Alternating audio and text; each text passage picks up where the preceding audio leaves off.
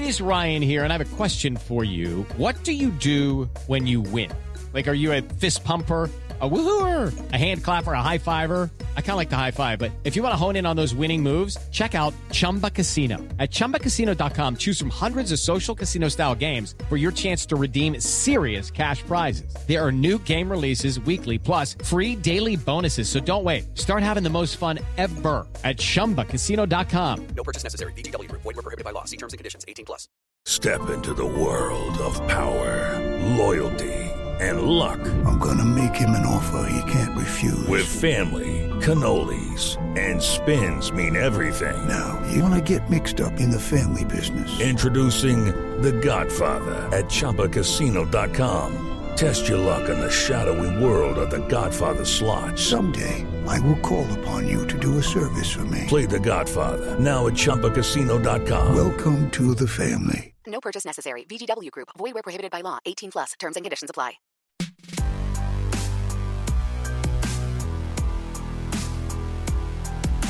Hello, ladies and gentlemen, and welcome to another virtual episode of Deadline's New Hollywood Podcast. My name is At Home Edition. At home, Q-teen. At home. Did you say your name already? Yes. I must have talked. Sorry. Okay. I'm Amanda Nduka. And so today we have as our guest the star of the new Netflix series that is from Damien Chazelle, Andre Holland. Yeah, Andre. Okay, I will say this about Andre. Like, after we got off our Zoom call with him, his voice, for real, I'm like, it's so soothing. It calmed me. Yeah. And he seems so even-tempered and lovely just to be around. He had a bunch of books behind him. I called it out. Right. The ice cream man came in the middle of it. But so the Eddie, the Eddie is about. So the Eddie is it's really interesting. So it's set in Paris, and it's about Andre's character's name is Elliot. And it's about basically, I mean, it's sort of in this backdrop of the jazz music world, but it's really about his relationship with his daughter. And his own life. Yeah. And of course, you guys know Andre. He's been on so many things. Yeah. You know, it's, I mean, I got first introduced to him through Moonlight, but then he was also on The Knick. He was in Selma. He was in, what else? 42 and American Horror Story. He's been in a bunch of things. And Castle Rock. Right. Yeah. He's been in a bunch, but his latest, The Eddie, is I think a very interesting, different. And I don't think it's like different, but it's a very interesting story for him to dive in, and he goes into it in the episode. Right, and it's very like high concept, and it's like it's a mixture between English and he had to learn how to speak French, and he had to learn how to play instruments. But it's a really good show. If you haven't checked it out, it's currently on Netflix. And it also stars friend of the podcast Amanda. So she's in it too. So without further ado, here is Andre.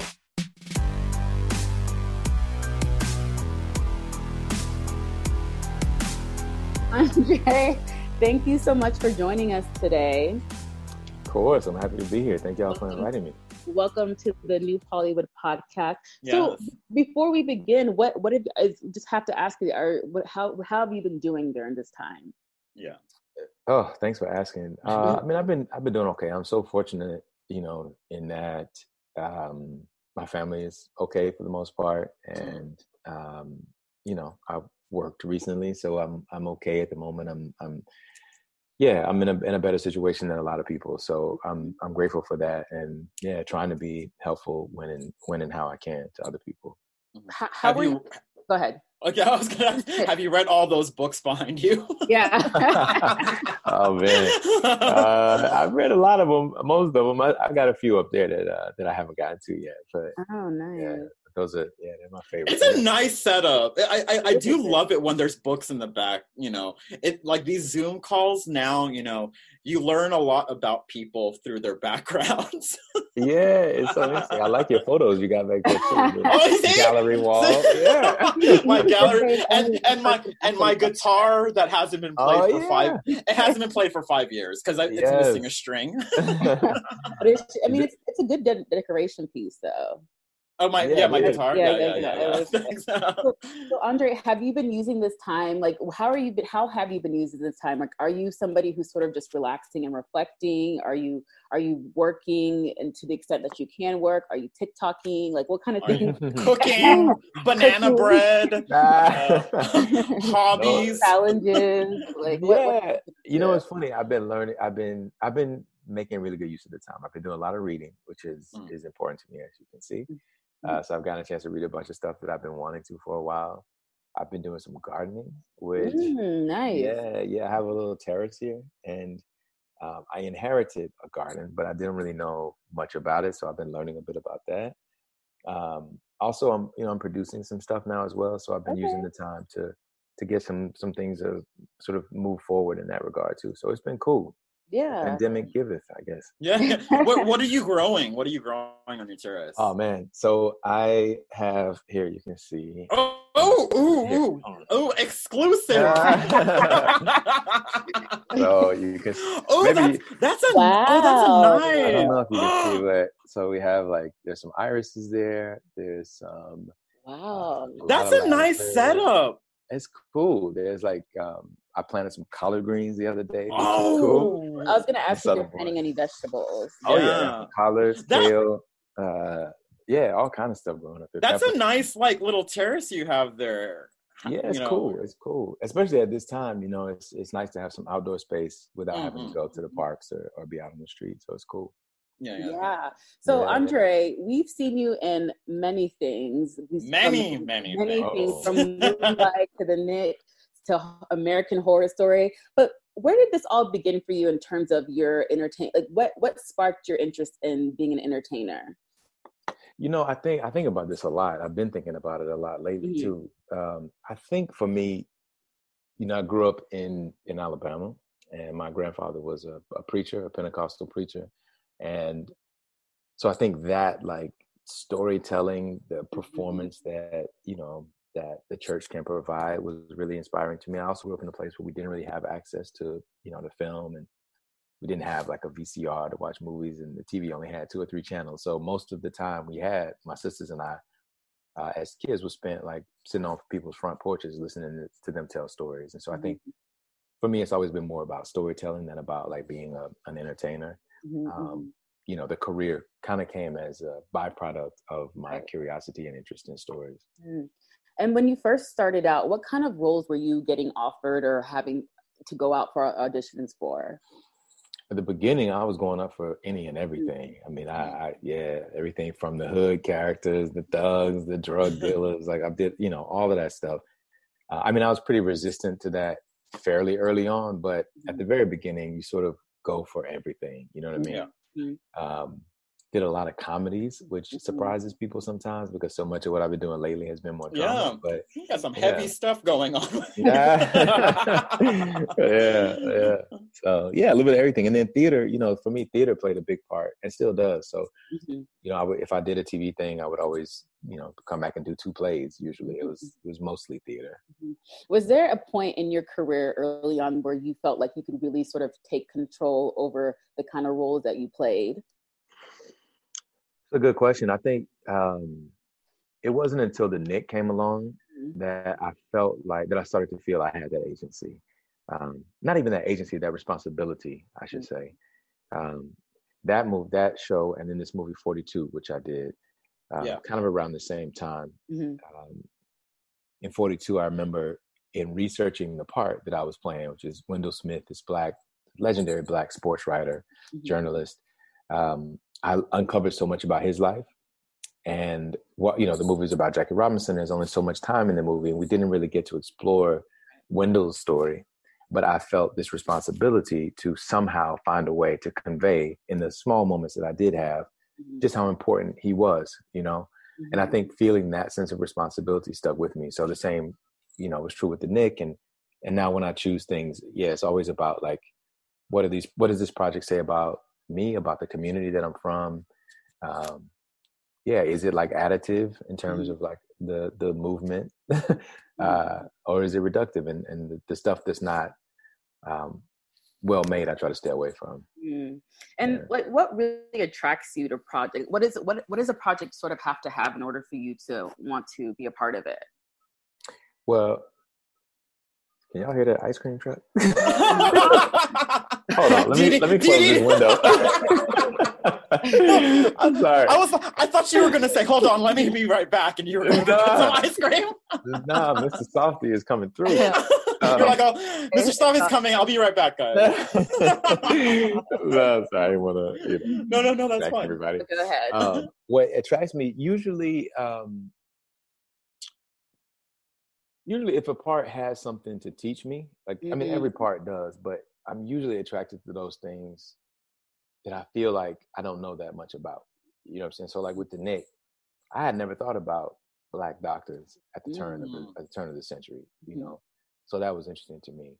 Similarly with 42, you know, I knew a bit about Jackie Robinson, as we all do to a degree, but I didn't know anything about the Negro Leagues, and about what Jackie Robinson integrated Major League Baseball meant for this really important Black business at the time. So that usually attracts me first, and then like the writing. You know, when the writing is good, you know, the ride is usually fun, but when it's bad, everybody suffers. So yeah. So, you know, now you're in the show, the series, The Eddie, and it feels so French. Like it feels like you're like immersed. It is like, you're no joke.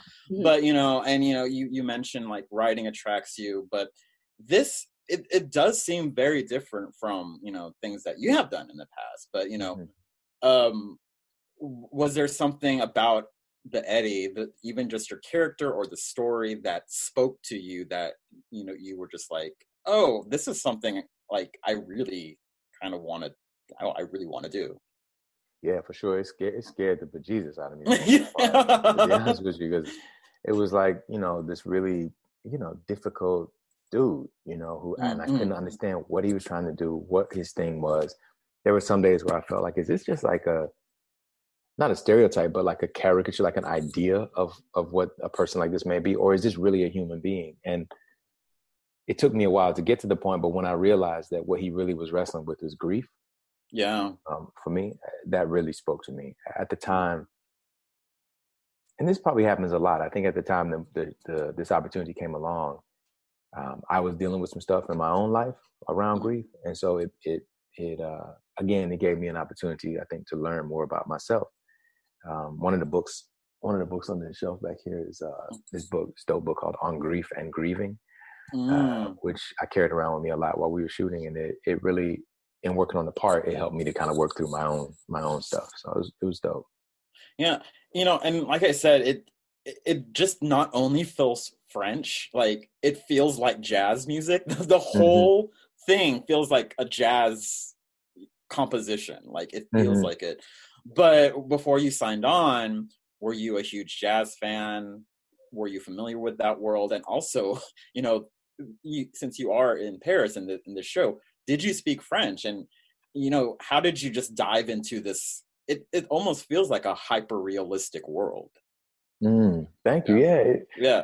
I didn't really know that much about jazz music. I have some friends who play. A friend of mine, John Baptiste, is a dope musician. And so he and I have been friends for a long time, and I would go hear him play, and we worked on a project together many years ago. So I always was a fan, but I didn't really know much about the process of like making jazz. I didn't play music myself.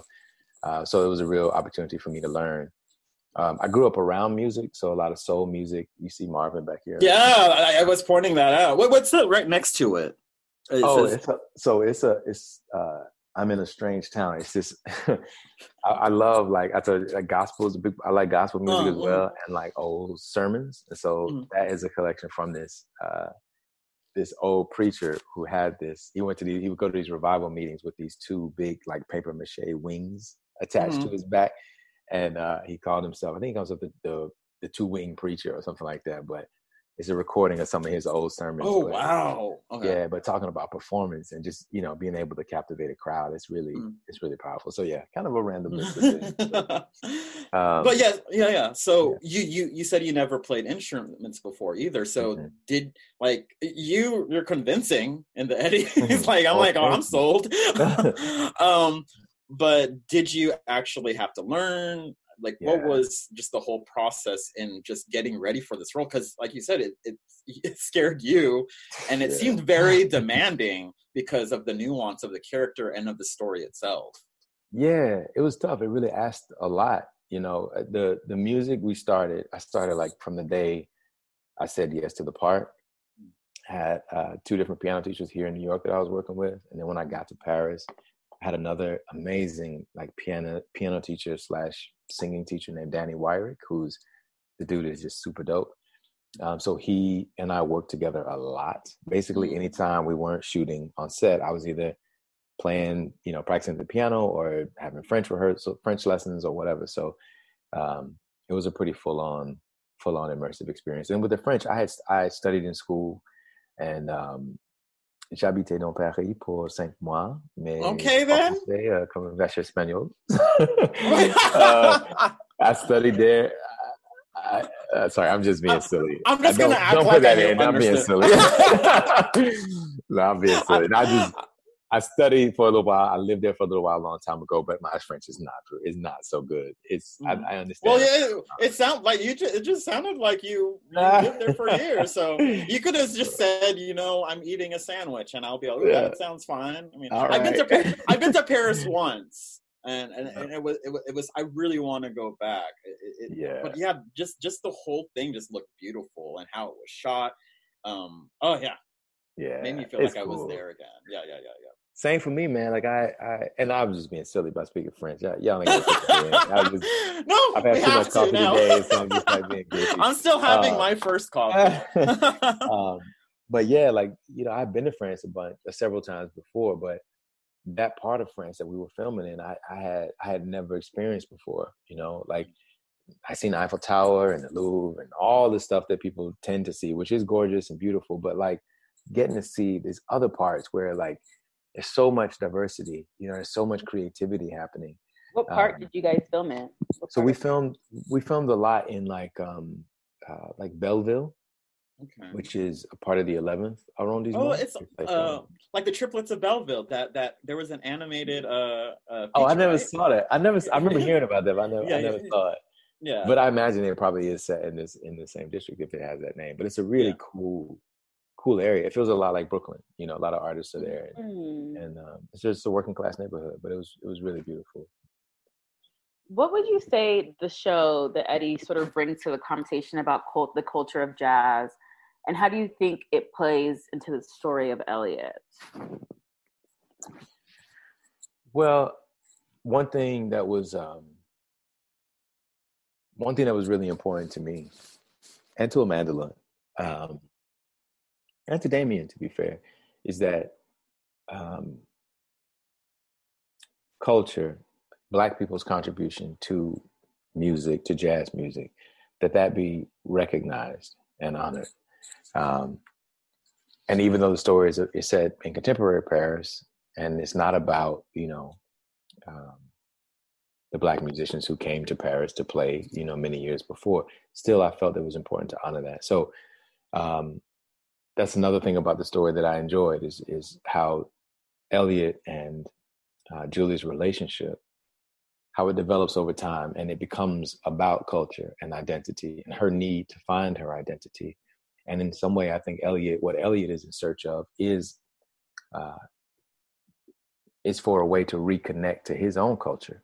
You know, he, as I imagine him, is a guy who has had a big successful career. He's played Carnegie Hall and all the different places, and, you know, and maybe has spent too much time playing the music that people expect him to play, and not spend enough time playing his own music, the music that comes from his soul. And so for me, it was about like reconnecting to that, while Julie is also trying to connect her own identity. And I think through that, what they discover is that, this shared culture that they have, this shared music that they have, it is like the first place that they can and need to connect. Yeah. How would you say, would you say that music also could kind of influence or had an influence in your career? I mean, in a way, you know, I as I said, I love music. I find it very useful when I'm, you know, working. Like I did a play a couple of years ago and was having a really, really difficult time with it. And created some playlists and things that really, really helped me get through the performances. You know what I mean? Like it can be so moving and can like touch a chord that nothing else can seem to pluck. So it's been super helpful to me in terms of like my development as an actor. It is very interesting. You know, you mentioned identity, and I think it's very interesting that the series is set in France, Paris, and you know, you guys, and then the father and the daughter are reconnecting through jazz, but at the same time they have like it's very nuanced. That was what I'm saying. Very complicated, and I'm not that smart of a guy, so I'm like, oh, this is just too confusing for me.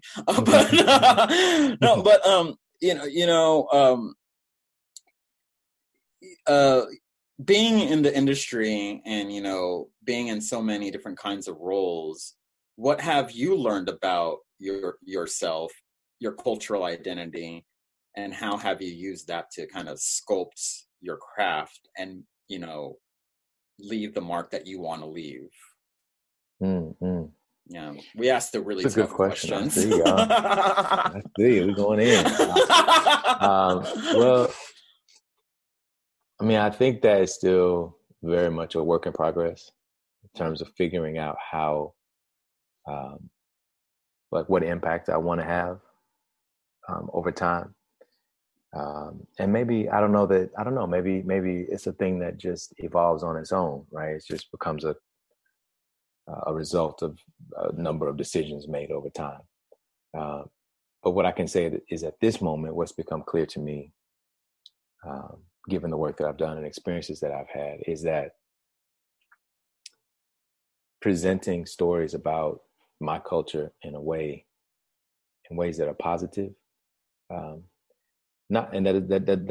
doesn't always mean nice and pretty, right? But in ways that are three-dimensional and that are respectful of where we actually have come from and what we've actually been through, is of the utmost importance to me. Also finding ways to help amplify voices of other people like me who have come from, you know, marginalized communities who maybe haven't found their way into this business is really important to me. I had a call not long ago with a producer who, as we were talking about trying to cast this project, said to me, he questioned this actress's value, right? This term that gets thrown around in our business about like what value does an actor have to a project? And I understand that it's a math problem, right? Like trying to put together a movie. But what I understand is that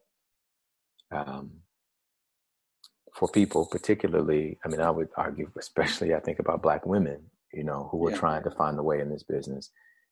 It's difficult, damn near impossible, you know, to put yourself into a position where you end up on one of these lists, right, that people use to pick and put their projects together. So I think that we have to redefine what that word value means, and we got to define it on our own terms, you know, and we can't wait on other people to find value in us. We got to find it in ourselves and in each other. And so I see an enormous amount of value in the people who I meet here in New York, the actresses, the writers, the directors, who, you know, aren't the famous ones, but who have good ideas, you know what I mean? And sometimes I think this business would lead you to believe that only a few people hold a monopoly on good ideas. But in fact, they can come from anywhere. And I think, you know, it's my responsibility to continue to send the ladder down and keep doors open and invite more people to the table. Yeah, it's sad, right? Because we had a couple of people from Hollywood on. I don't know if you've seen that Netflix, the Netflix series. That I haven't, but I've seen like the adverts. It flips the whole like, you know, Hollywood sort of ideology narrative on its side, and it's like, what if, you know, people of color, LGBTQ people, women were given the opportunity, the same opportunities as our white male counterparts. And just to think that, you know, this was in what, 1940 something? That's like the golden age of Hollywood. Yeah. That we're still having this sort of conversation, and then there's still such a barrier for people of color, women, LGBTQ. I mean, obviously it's getting better, but it's sort of daunting. We're still having this conversation. Yeah. And it's so weird. I saw an article the other day, and it was like, is this pandemic halting diversity in Hollywood? And I'm just like, I don't understand why it would, and why that would be part of the conversation. And, you know, especially, you know, now, you know, with the Black community and Latinx community getting really impacted by COVID, like these two communities are getting slammed by it because of the access they don't have. And also the Asian American community getting, you know, just harassed all the time. It does make me think about, you know, what is this going to be on the other side for us, you know, and like, and it makes me scared, it makes me anxious, but there's like some hope in it. Like I see a lot of like communities like coming together, and I think what Andre was saying about kind of reach I think Lena said the same thing, letting that ladder down. And Wilson Cruz, who I love when Wilson was on our podcast, he said, you know, rise up and reach back, you know. Yeah. And I like there was recently a panel with Franklin Leonard, and I forgot who else was on there, like John M. Chu, called Black and Gold, and about how like communities, marginalized communities, there has to be this kind of synergy between all of us in order to kind of move us forward. And especially with like being Asian, it is just seeing what's happening in our community right now. And during this panel, they were just like, it basically, there was like, you know, they were saying to a lot of the Asian community, like, welcome to our world. Like the Black community was saying to the Asian community, welcome to our world. This is how we've been treated all along. And, you know, the Asian community has constantly been seen as the model minority. But now with this COVID thing, a lot of us are, well, not me, but, you know, there's not a day that goes by when I go through Twitter or my Facebook feed where someone's being harassed because of this pandemic, because they think we started it, or we think Chinese people started it. So that's my rant. Listen, preach on, baby. You're right. Yeah. No, I mean, yeah, I think I you know, seeing Andre, your body of work, it's so diverse in this weird way. You know, I, you know, first got introduced to you through Moonlight, which I remember watching that at TIFF, and just that wrecked me. And then just to see your trajectory, and then like seeing you on like Castle Rock and all this genre driven stuff, and now Eddie, it's kind of just amazing to see you grow. Well, thank you. I appreciate it. I want to ask, when you do these films, when you do these projects, do you sort of keep the audience in mind in terms of what you would like them to take away from all these different characters you play and all these projects that you're a part of? Yeah, for sure. What would you say that would be for the Eddie? Well, it was important to me that people understood that he's a man who's dealing with grief, and that he's not just a bad father, an absent father, or, you know, an angry man. Like, that there's a reason why he's behaving in this way. Especially as a Black man inhabiting that part, I felt an added responsibility to make completely sure that we understood why his behavior was as it was. Also, as we talked about before, the cultural part of it, you know, it was important to me that we not just, you know, put some Black people in the show and not really acknowledge like the culture, you know what I mean? So that was something that became really important to us all. And it depends, you know, every time it's a different thing. Like, and it also depends on the moment that we're in, right? Like, with Moonlight, I remember feeling like, you know, when we first read the script, you know, there's not a lot there to go on in terms of like the last scenes, the last third of the film. There's a lot of silence, a lot of like, you know, unspoken things. And so I felt like, well, it's really important for me to understand what it is that I want the audience to feel, that what I want to communicate, you know. And for me, it was about like making space. How can one person just make space for another. Like, what does that look like? You know what I mean? So yeah, that's what it was. Yeah, that's kind of deep. So what's next for you? Like I know you're doing, because I wrote the story, the Passing movie, and this is one of my favorite books. Mm-hmm. Did you guys finish shooting that before everything shut down? Yeah, we finished shooting in a couple of months before, actually. I think I don't remember the day, maybe December or January, but we finished. Okay. But do you know when that's going to come out, or is there, I mean, obviously a lot of things are delayed because of do you have any idea of when that's going to be released, or I don't actually. Okay. I emailed not long ago with the director, and she was saying that it's looking really good, and people are excited about it, but I don't know anything in terms of date. Okay. Well, I'm really looking forward to that one. Yeah, and then that even just that discussion. That's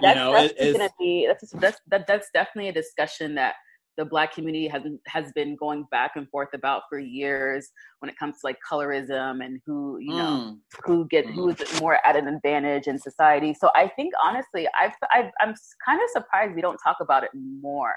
I think in general, I don't think a lot of Hollywood talks about passing or colorism in general. Yeah, I mean, because they don't see it as a problem, and it's a blind spot. And I'm glad that Passing is coming on. I think Nina Yang Bon Jovi is producing, right? Yes, she is, right?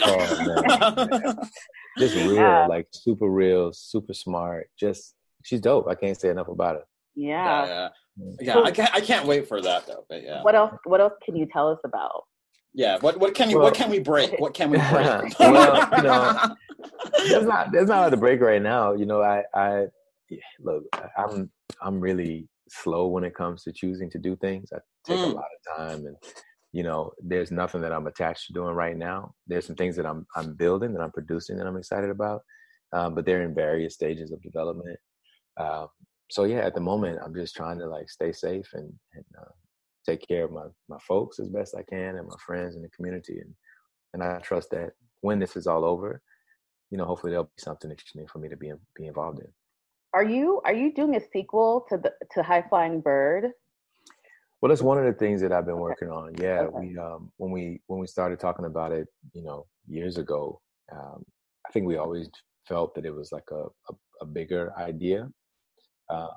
And then, when we finished the first film, I think we all sort of felt like, man, there's more to explore here. Yeah. So we're working through that at the moment.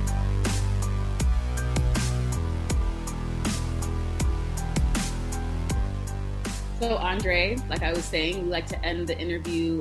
It's sort of in a smart, like random questions. We call it the facts or the FAQs. So the first question is, what was your first concert? Ooh. Wow. It was a long time before I went to a concert, but I think it was Earth, Wind and Fire. Ooh, that's a good one. That would be. Wait, Amanda, what was yours? Do you remember yours? Backstreet Boys. I think Backstreet Boys. So mine was Color Me Bad at SeaWorld. Wow. So that I shouldn't have admitted that. Anyways, maybe not. So Andre, what is the one thing that your friends and family would say that you have an unhealthy geek-worthy obsession with? An unhealthy geek-worthy obsession. Wow, I guess it depends on which friends. Well, I'm obsessed with vintage cars. Okay. I have a friend who says sometimes, like, why are you fooling with those old beat up, rusty looking things? Stop wasting your time and money on those. Other friends used to say that I had an unhealthy obsession with musicals because I was a big fan of musicals. Oh, good. Well, there's nothing wrong with that. I think so too. Yeah. Let me live. Are you doing more Broadway in the future? Oh yeah, I want to. I was supposed to be doing Shakespeare in the Park this summer. And in fact, today was going to be our opening night if we had been able to do it. So, so hopefully what was it? I was gonna play Richard II. Oh, those complicated ones. Yeah, tough ones. Yeah. Anytime there's a Shakespeare play where there's just one name, like Richard or Henry, I'm like on those. I stay away from those. Because I'm bad at remembering Shakespeare's stuff, so I don't. I didn't love my class. Okay, would you rather be super sensitive to taste or super sensitive to hearing? Probably super sensitive to hearing. So I could go around ear hustling and hear what people are saying. Listen to people's conversations. That is good. That is good. I think I'm like nosy by nature, so I definitely would choose like a hearing. Oh, yeah, for sure. I think super sensitive taste would be good if you wanted to be like a chef or a cook. Or like a food. Yeah, that's true. Like a sommelier or something like that. Yeah. But yeah. Super sensitive. I think you could benefit more from because you could hear people's business. Yeah, exactly. Okay. Well, like you I see that you have physical media in the back, like albums. But what was the last physical album, CD or cassette you can remember buying? Wow. Well, the last album probably was this one, this Blues and that one album. Yeah, wow. I bought it in Paris. Months ago before this started. Yeah, I found it at this like old, it was like a coffee shop / record store.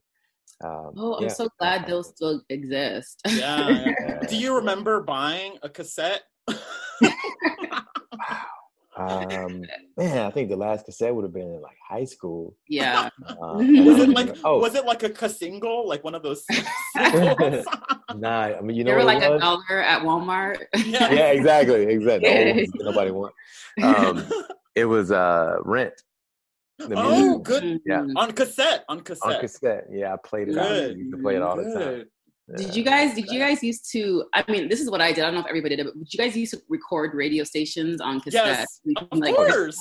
And then you would get really mad when the DJ would come in at the end of the song and interrupt it. And you would get like the first half of the song, but it's like, dang, I didn't press play on or record on time.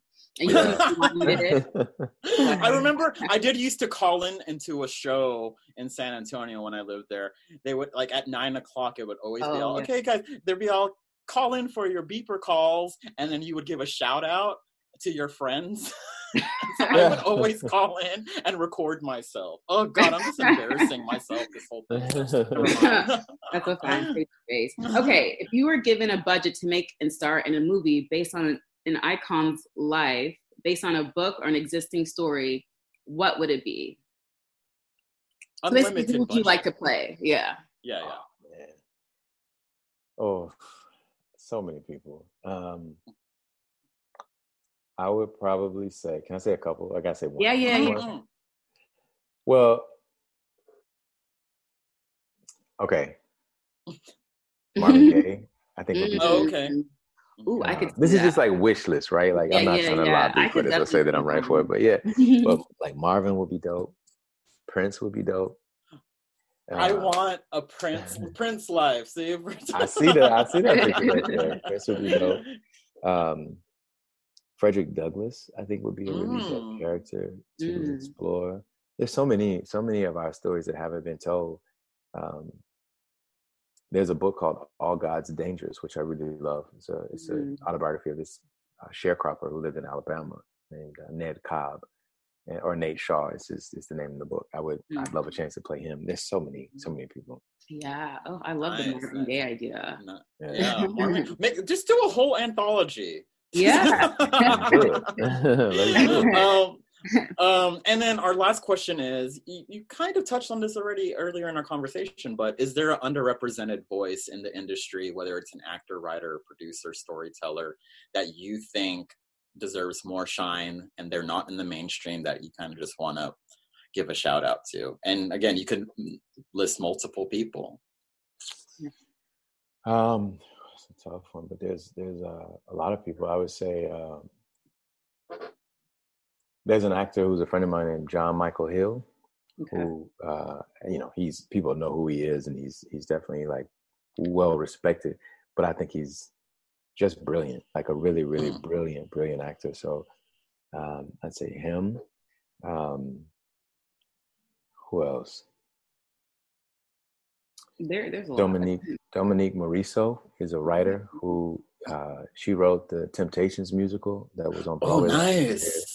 She's written some for television and she's written some of the most beautiful, exquisite plays.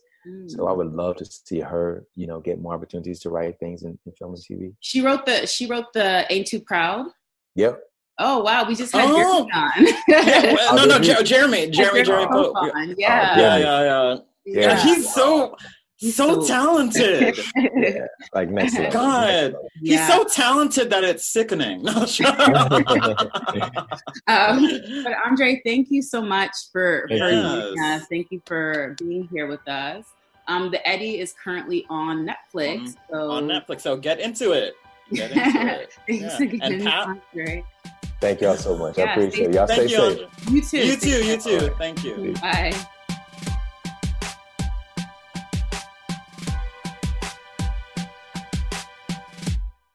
It is Ryan here, and I have a question for you. What do you do when you win?